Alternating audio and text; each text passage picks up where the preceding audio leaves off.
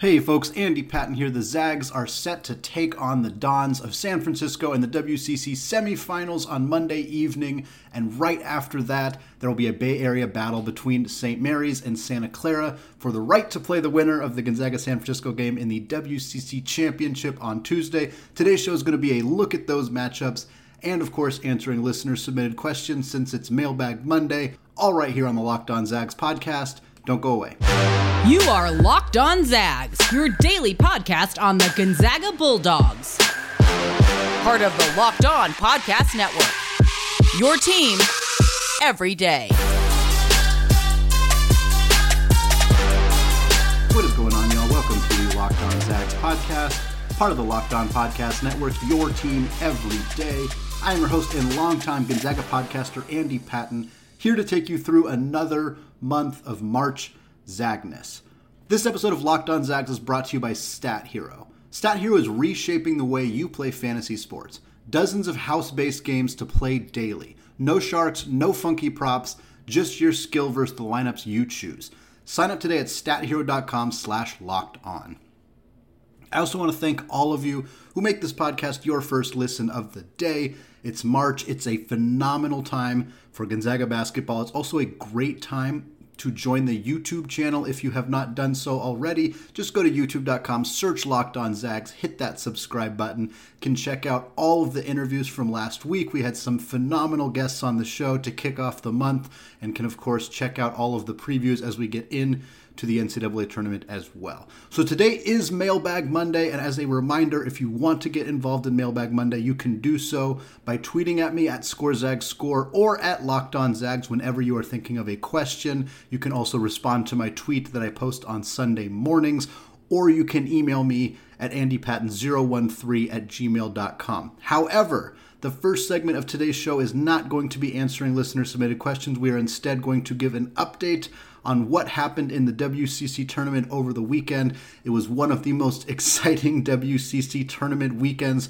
that didn't include Gonzaga and St. Mary's that I can remember. They've been doing this seeding for the last couple of years where the number 1 and the number 2 seeded teams do not play until Monday of the weekend for the WCC tournament, so we don't see Gonzaga. We often don't see St. Mary's or whomever ends up in that number 2 seed. And in many other years, that means that those games, I don't want to say they don't matter, but they rarely are going to have NCAA tournament implications. In years past, they have not had NCAA tournament implications.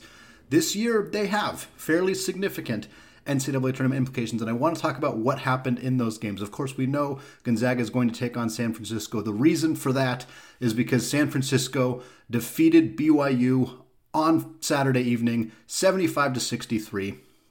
That was a monumental victory for the Dons, not just because they obviously have a chance to compete for the WCC title if they are able to beat Gonzaga on Monday evening, but even if they do not, they have basically cemented, barring a catastrophic change to the bubble or a bad decision by the selection committee, San Francisco is going to play in the NCAA tournament for the first time since 1998. This is an incredible accomplishment for Coach Todd Golden, for fifth-year senior Jamari Bouye, for this team, a program that was so iconic 70 years ago in the 50s and 60s when they had Bill Russell. They had a phenomenal program. They had Bill Cartwright in the 80s, a phenomenal player as well. And then their program got disbanded in the early 80s because of issues they were having with the community in San Francisco. They brought the program back a few years later, but have never been able to truly return to basketball prominence. Now they are there. They're going to play in the NCAA tournament, again, barring some very strange decision-making. This win against BYU helped legitimately cement that, even if they do not beat Gonzaga on Monday evening. For BYU, this is probably the death sentence. We have said this a handful of times for BYU. Was their horrible four-game losing streak in February, was that the death sentence? Was this game the death sentence? There's been a lot of those kinds of conversations. Ultimately, if we've repeatedly had to decide whether the game that they just lost was the final straw, they've probably already had it. I think we've crossed the point where BYU is no longer a legitimate contender for a bubble spot in the NCAA tournament. Now, There are esteemed bracketologists, including last week's guest, Lucas Harkins, who still has BYU potentially right in that conversation for one of those first 4 spots. So they're not completely out of it. I think the loss to San Francisco is very damaging. It doesn't give them an opportunity to even compete for a WCC title. That's a tough sell for them. We know mid-major programs have to be not perfect, but really close to perfect. BYU was frankly far from perfect this year. I think there are a lot of high major programs that you could make an argument are not as deserving or BYU, or at least it's close. It's a conversation. But BYU knew what they needed to do to make the NCAA tournament. And winning this game was a part of it. It was a great game for the Dons. Khalil Shabazz, 22 points, 4 rebounds, 2 assists. He's been phenomenal for the Dons lately, playing some of the best basketball of his career. He started off the season pretty slow. He has been great lately, rocking the Rip Hamilton mask over his face after getting elbowed by Andrew Nembhard a few weeks ago, the last time these two teams met. Booyah had 18 points, 6 rebounds, 4 assists for the Dons in this one. He also had a thunderous dunk at the end of the game, which we'll talk about a little bit later in the show in a mailbag question. Barcelo had 18. Fisuni Traore had 16 and 12. I wanted to highlight that because he's a true freshman in the biggest must-win game of his career, dropping 16 and 12 when he was expected to be the 3rd or even 4th big man on this roster. For him to step into a huge role because of injuries to the front court, drop 16 and 12 against a good USF front court with Patrick Tape and Eugen Misalski. That's a good front court. For him to step up, have that kind of production, he's going to be really, really good. And I think you can listen to Jake Hatch at Locked On Cougars for BYU. He's talked about him a handful of times. This is a really talented young man, and I'm excited to see where his future goes. And frankly, not too unhappy that he's probably going to have his best seasons when BYU is no longer in the WCC. We'll talk a little bit more about this game later, but I also want to talk about Santa Clara and their game against number 6-seeded Portland. There was some kind of joking a little bit on Twitter about how Santa Clara ducked Portland earlier this year. They had the opportunity to make up a game that had been previously canceled because of COVID. They basically just opted not to do it because at that time it would have been a quad 4 game for them. Winning it would have done very, very little to help them in their quest for a potential at-large bid. Losing it would have hurt them significantly. So they basically just said, nah, we're not going to play the game. And there was some kind of joking about that because Portland was on a hot streak and was playing well. And then, of course, Portland and Santa Clara ended up matching up, and it was kind of this fun, is Portland going to put the screws to them and really hurt their season chances here by winning? They did not. Santa Clara won this one 91-67, handled it pretty easily. Jalen Williams, again, probably the best, outside of maybe Bouye. Jalen Williams might be the best NBA prospect in the entire conference that's not on Gonzaga's roster. He might be better than Bouye as an NBA prospect just because of his age. 24 points, 6 boards, 3 assists. He made his first 6 shots. Was just complete money against the Pilots in this one. PJ Pipes, who has been playing incredible basketball lately as well. He had 21 points, 5 boards, and 5 assists. And Jusuf Vrankic had 16 and 7. The big three for Santa Clara, Williams, Pipes, and Vrankic, really, really good trio of players. They're going to, if they continue to play this well, they're going to give St. Mary's a lot of problems. And if they win that game, they'd give Gonzaga some problems as well. If they end up playing in the NIT or some other postseason tournament, I think their odds of playing in the NCAA tournament are extremely low, obviously barring a defeat of Gonzaga in the championship game. But those 3 players, really, really talented. Chris Austin had 19 for the Pilots. I just want to give another shout out. There have been a lot of shout outs on this podcast, justifiably so, about Shante Leggins and the job that he has done at the University of Portland this year. An incredible season for Shante, one of the best first-year coaches on the West Coast, obviously behind our boy Tommy Lloyd over at the University of Arizona, but Shante had a phenomenal season and is going to have a very excellent continued coaching career on the Bluff.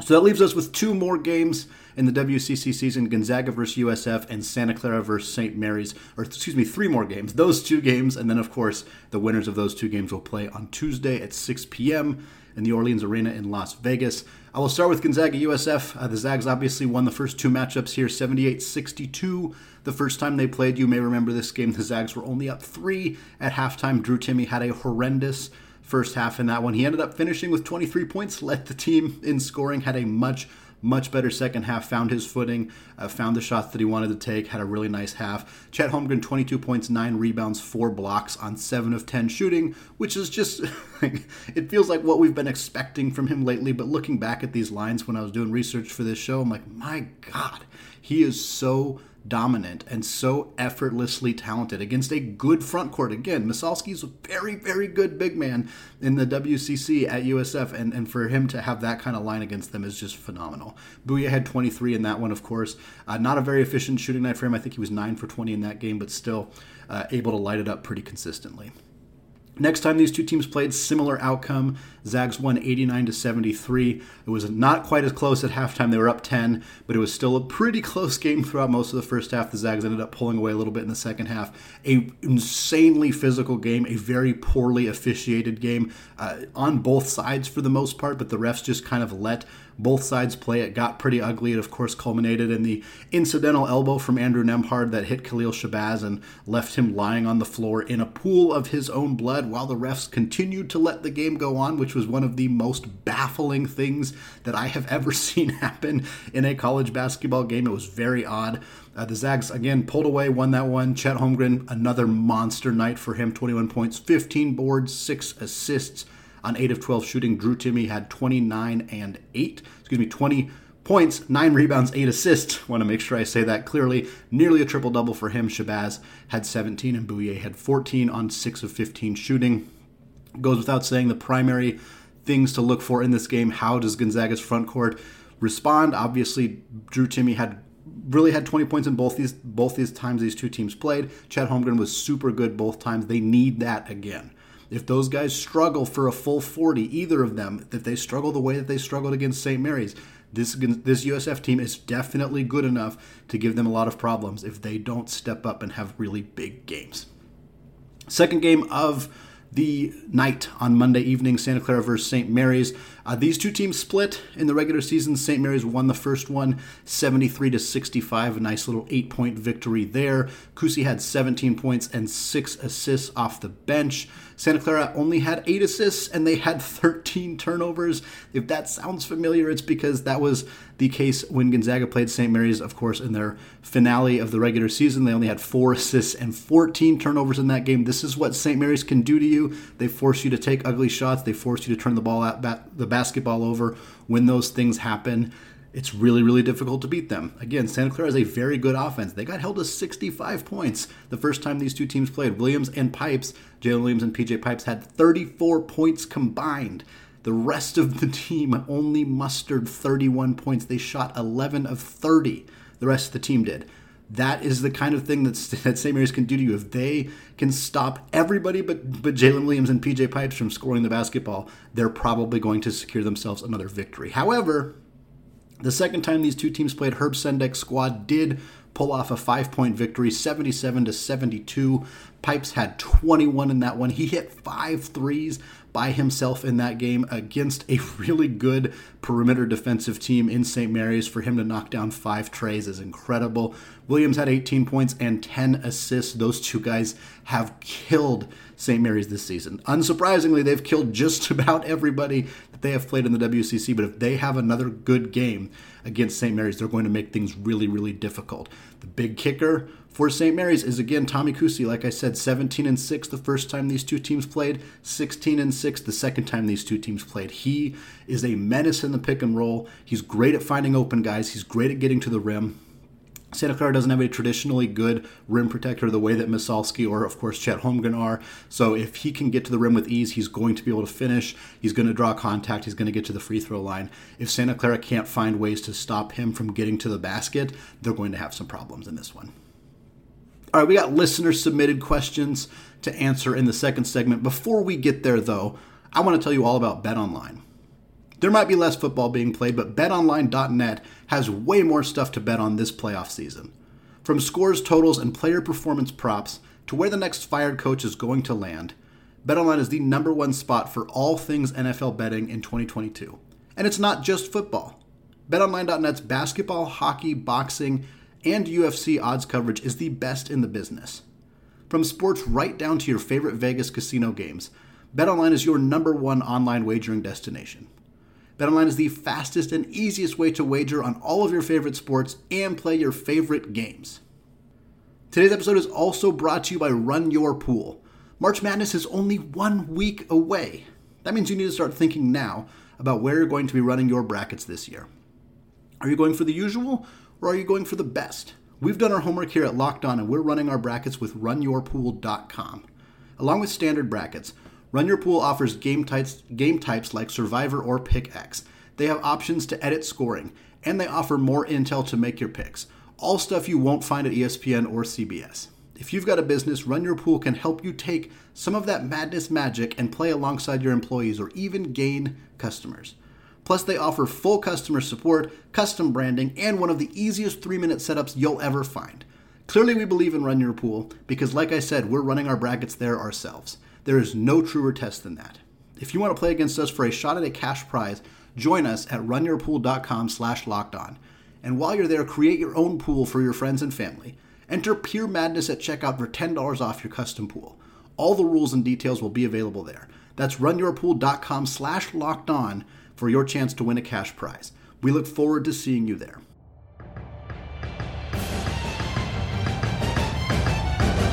All right, segment 2, still Andy Patton, still Locked On Zags.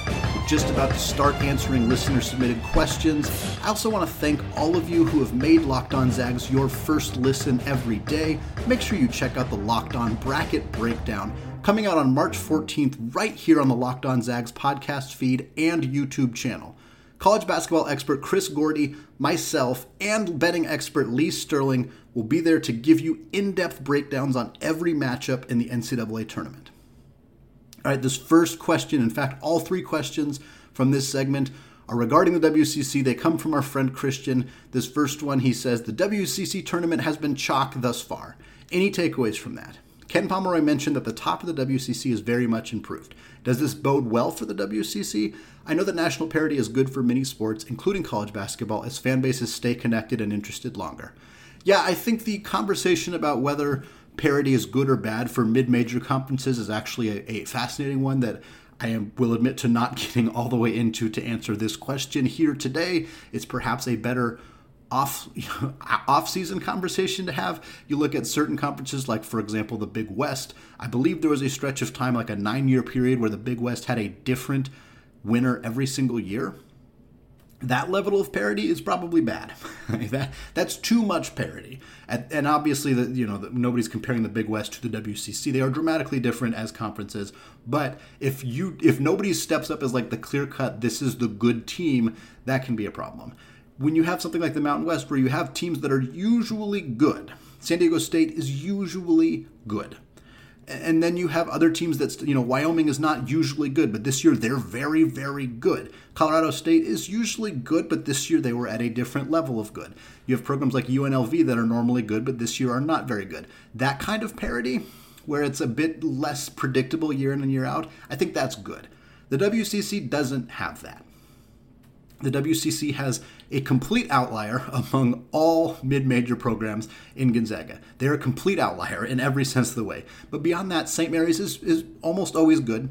They're rarely bad. Sometimes they're not quite as good. BYU was always near the top. And then after that it kind of rotated. USF is rarely bad, but again, wasn't always the best. Last year, Pepperdine was in that conversation. This year, they were the worst team in the conference. There's a lot more parity that kind of spreads out there. But to get to what Ken Pomeroy talked about, not only is the top of the conference much improved, the bottom of the conference is not good. And so there's not a lot of parity there. I'm not surprised the WCC has gone chalk. I'm not going to be surprised if the end result is complete chalk. If Gonzaga beats San Francisco, if St. Mary's beats Santa Clara, if Gonzaga beats St. Mary's. Frankly, that's likely what is going to happen. So it's going to go completely chalk. I don't think that's necessarily that bad, but I think in terms of getting other people interested in the WCC would probably be better if there was a little bit more parity. But again, if Santa Clara is suddenly very good and is playing in the championship game, people who don't follow college basketball are not going to think, oh, I wonder if Santa Clara is good now. They're just going to think, oh, Gonzaga is just playing some other no-name school. And that's not the WCC's fault. That's not something that they need to be trying to figure out how to solve. If people don't, some people just aren't going to care all that much, and that's just kind of part of the deal. But like when Portland wins surprising games this year, a lot of people who watch the conference are like, oh, cool, Portland's kind of getting better. They're improving. But that narrative hasn't really spread around beyond just kind of like the junkies who watch West Coast Conference basketball outside of just Gonzaga. Next question again from Christian. He says, what will it take for BYU to make the big dance? They will need help from other teams, right? What are a few scenarios that might get the WCC that 4-bid dream? Here is the deal. In my mind, there is one scenario in which the WCC gets 4 bids into the NCAA tournament. That one scenario is pretty simple. Santa Clara wins their next 2 games. They defeat St. Mary's in the WCC semifinals. They defeat Gonzaga in the championship. They steal the they steal the automatic bid from the WCC. St. Mary's would still make the NCAA tournament even if they lost to Santa Clara. San Francisco would still make the NCAA tournament even if they lost to Gonzaga. Gonzaga, very obviously, would still make the NCAA tournament if they lost to Santa Clara in the WCC championship game. And of course, Santa Clara would have to make it because they would have taken that automatic qualifying bid. That is the way that the WCC gets 4 teams in the NCAA tournament. It's not the way that I want it to happen necessarily. It would be pretty rough to watch the Zags not only have lost to St. Mary's in their final regular season game, but losing to Santa Clara in the WCC championship would be pretty nerve-wracking heading into the NCAA tournament, but that is a way in which 4 teams make the big dance. For BYU, I just don't see it. I don't see it. And I think I talked about it a little bit in the first segment. I think some of it is unfair in the sense that there are a lot of middling big Power 5 schools. North Carolina was specifically mentioned, and they obviously, having beat Duke in a really big game, they kind of have pushed themselves a bit outside of that conversation. But, Oregon stayed in the conversation for a really long time. They had to get spanked by the 2 Washington schools in order to finally not be in that conversation. This is not a good Oregon team, and they got their bell rung by BYU earlier in the season, and they were still in the conversation with BYU throughout the year. BYU losing to San Francisco is not as bad as Oregon getting spanked by both Washington and Washington State. But quite frankly, they're both still in a somewhat similar spot. I don't think that is entirely fair, but it is accurate. And what it unfortunately means is that BYU is very, very unlikely. Basically, every team that's even remotely close to the bubble would have to lose a bad game. A bad game. And I that's very unlikely to happen because you also have to figure out that there are going to be bid stealers. I think the Mountain West has a real good chance of somebody who's not in that conversation right now, somebody other than Boise State or Colorado State or San Diego State, could win the Mountain West tournament. If that happens, they steal a bid. Obviously, Santa Clara, we talked about them being a potential bid stealer. I think that's unlikely, but there are other conferences where there are bid stealers out there. There are teams out there that could steal some bids and make things a little bit more interesting. For me, that just means that BYU is really just not in a spot where this is going to happen for them. Even if a handful of teams that are on that bubble spot lose some bad games, I don't think BYU has enough of a resume to jump them. Doesn't mean that I don't think that they are good enough to play in the NCAA tournament. Doesn't mean that there aren't going to be at-large teams that I think BYU could beat or that have already beaten. But I just don't think that they played so sloppy down the stretch. I really don't think that they have enough of an argument to see themselves playing in the NCAA tournament this year. Final question of this segment from Christian. He says, other than, of course, winning the WCC semi and championship games, what are 3 to 4 things you would like to see from the Zags that indicate they're tuning up for the big dance? Yeah, so I picked 3 things here. There are a handful of them, obviously, again, as you said, outside of winning the next 2 games, which would be pretty significant for them to do. The number one thing, far, far and away for me, bench production. There are a lot of things that kind of cropped up in the St. Mary's game and have cropped up the last few games that I know fans are somewhat concerned about with this Gonzaga team. A lot of them are legitimate concerns. For me, most of them are not things that I'm super worried about, but bench production is one of them. Lately, the bench has not contributed almost anything to this team. In the last 3 games, I talked about this an episode later last week. Last 3 games, Gonzaga has gotten 10 points from their bench combined. 7 of those 10 points came from Hunter Salas against Santa Clara. That's it. The rest of the guys combined 3 total points in the last 3 games. That is not good. Anton Watson has vanished as an offensive contributor. He's still playing good defense. He's still giving them decent backup center minutes, but he is a non-factor on offense. Nolan Hickman has been a non-factor on offense. Again, I think he plays fine defense, and I think his actual production on offense hasn't been, he's not constantly turning the ball over or making a bunch of terrible mistakes or missing a bunch of shots. He's just not giving them anything positive lately. I don't know whether it's a fatigue thing. This is a very long season, longer than they played in high school, whether it's just a loss of confidence thing, whether it's just a bad stretch of games, which happens to anybody at any level at any time. I'm not sure exactly what it is, but for the last couple of games, Gonzaga's bench has given them virtually nothing, and they will not make it to the national championship game or win the title if their bench is continuing to contribute virtual goose eggs offensively. That needs to change. And in these next two games, if we don't see contributions offensively or just all-around contributions from bench players, that's going to make me a lot more nervous going into the NCAA tournament. Number 2, less turnovers. We talked about the St. Mary's game. They had 14 turnovers and only 4 assists. A huge credit to St. Mary's and their defense. They had a lot to do with why that happened, but again, that needs to get tightened up. They need to take better care of the basketball. We've seen them have some ebbs and flows this season where they had 5-game stretches of incredible, completely crisp, borderline perfect offense where they were barely turning the ball over.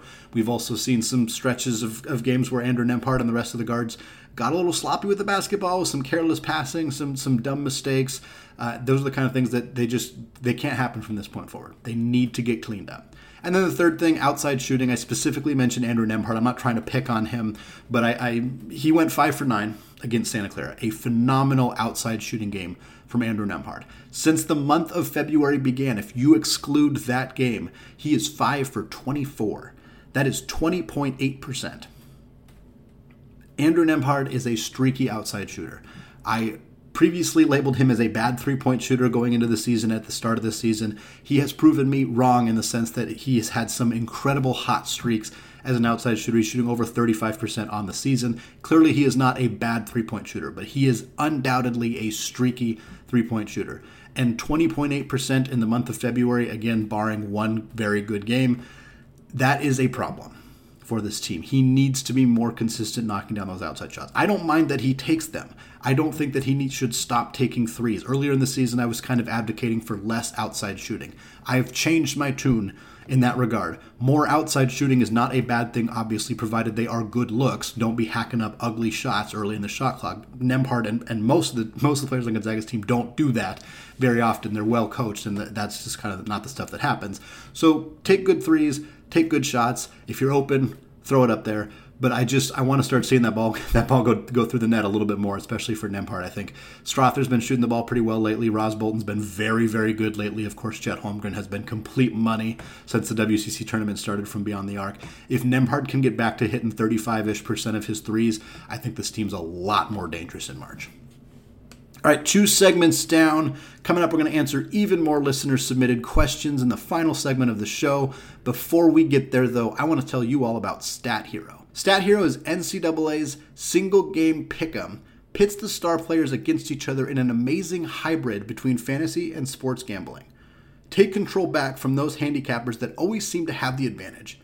Start focusing on the players you know best with a gameplay that doesn't rely on big spreads, long odds, or funky props. Stat Hero gives you the advantage, resulting in their gamers winning 4 times more often. Why? Because Stat Hero eliminates the mystery about who or what you are going up against. In addition to their pick'em games, they also have dozens of lineups you can comb through to take on head-to-head. They simply post sets of players for you to take on with the set of players you choose. Stat Hero is the easiest and fastest way to get your sport action fix. This simple, sleek gameplay will have you playing in minutes. This is what daily fantasy was meant to be. Sign up for free right now at stathero.com/lockedon and use promo code LOCKEDON for a 100% deposit match. That's stathero.com/lockedon. Use promo code LOCKEDON for 100% match. Today's episode is also sponsored by Built Bar. This is the time of year that I've pretty much given up on all of my New Year's resolutions, but not this year. I'm sticking to my resolution to eat right thanks to Built Bar. It almost feels like it's not really a resolution because I actually enjoy eating them. Have you tried the Puffs? If you haven't, you're missing out on one of Built Bar's best tasting bars. Puffs are the first ever protein-infused marshmallow. They're fluffy, they're marshmallowy, they're not just a protein bar, they're a treat.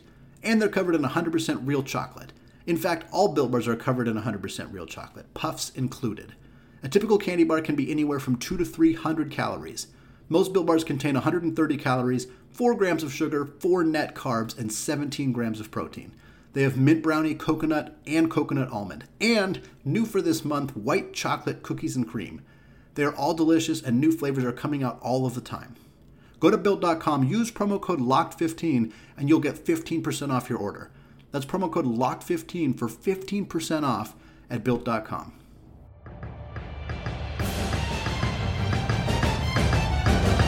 All right, segment 3.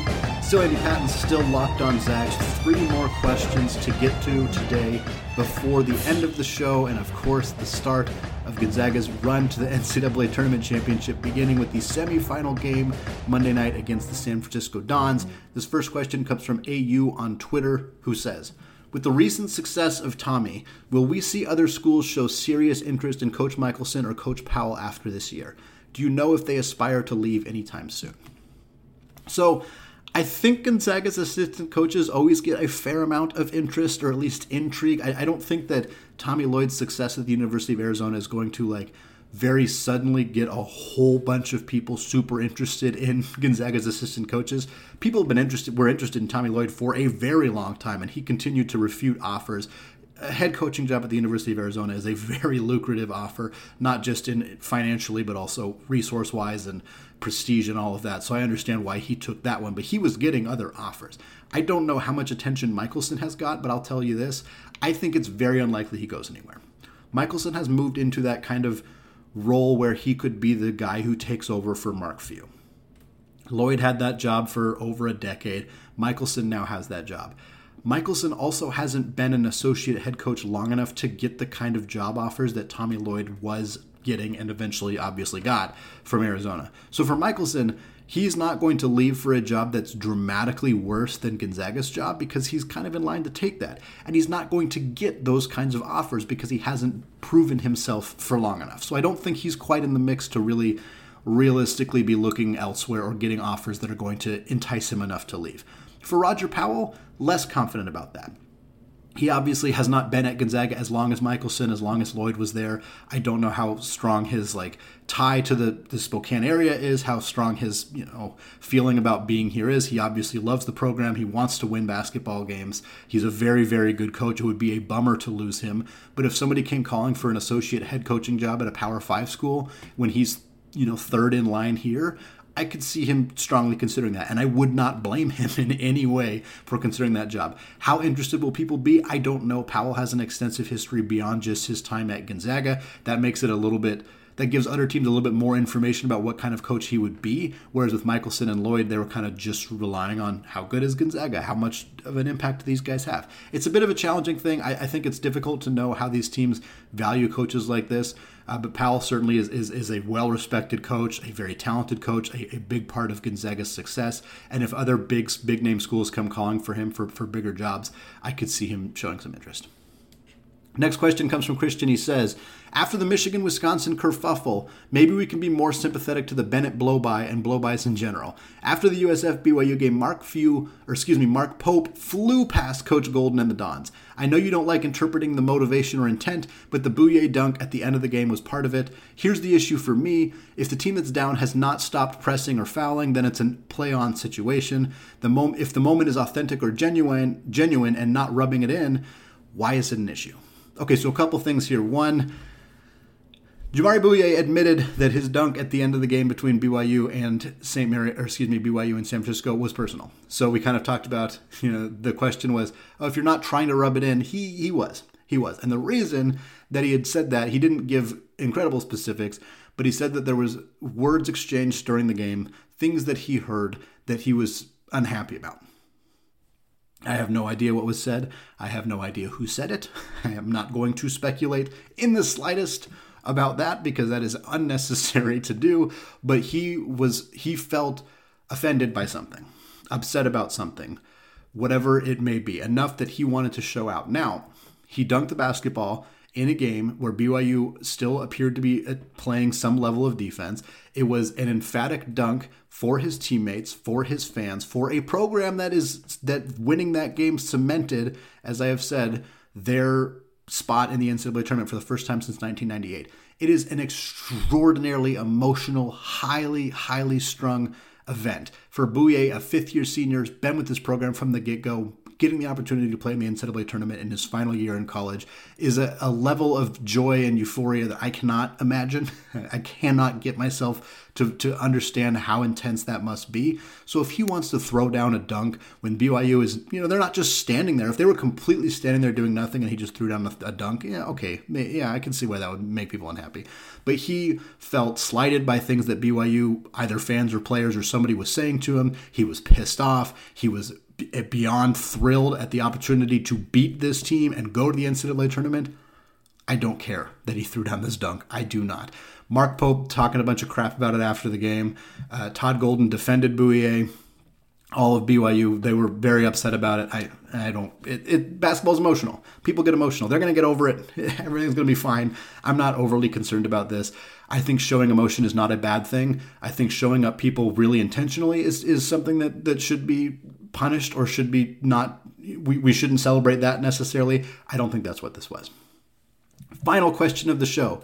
If you could pick a team that is not a likely top 4 seed in the NCAA tournament that could make a deep run, who would it be and why? So I used my good friend and former guest of the show, Lucas Harkins, who was on last week, Tuesday's episode. He is an expert bracketologist. He was the second most accurate bracketologist last year, according to bracketmatrix.com. I used his most updated bracket to determine likely not top 4 seeded teams. The team that I'm picking, yes, a little bit biased here. The team that I'm picking is number 5 seeded Alabama. So most of the brackets, including Lucas's, have Alabama as a 5 seed. I've seen them as low as a 6 seed. I did not see any recent brackets that had them on the 4 line. So I'm going to say that they count for this exercise, although I think there's a chance they could sneak onto the 4 line depending on how the SEC tournament shakes out. But when they play their best, they're really, really good. Alabama has beaten, obviously, Gonzaga. They've also beaten Baylor. They've beaten Houston. They've beat LSU, and they beat Auburn this year. That's a lot of really good teams that they can chalk up as having defeated. They've proven they can beat. Gonzaga and Baylor are your 2 most likely title favorites. If it's not the 2 of them, Auburn is right in that conversation. 3 legitimate title favorites. Houston and LSU, very, very good teams as well. Alabama has also lost to some bad teams. They have 12 losses on the season. They're the kind of team that if you put them as a loss to a 12 seed, if you said this is a 12-5 upset I'm picking, depending who that 12 seed is, I could also see it. We've seen this Alabama team play pretty darn bad at times this year as well. They're a big enigma. They're a really challenging team to pin down.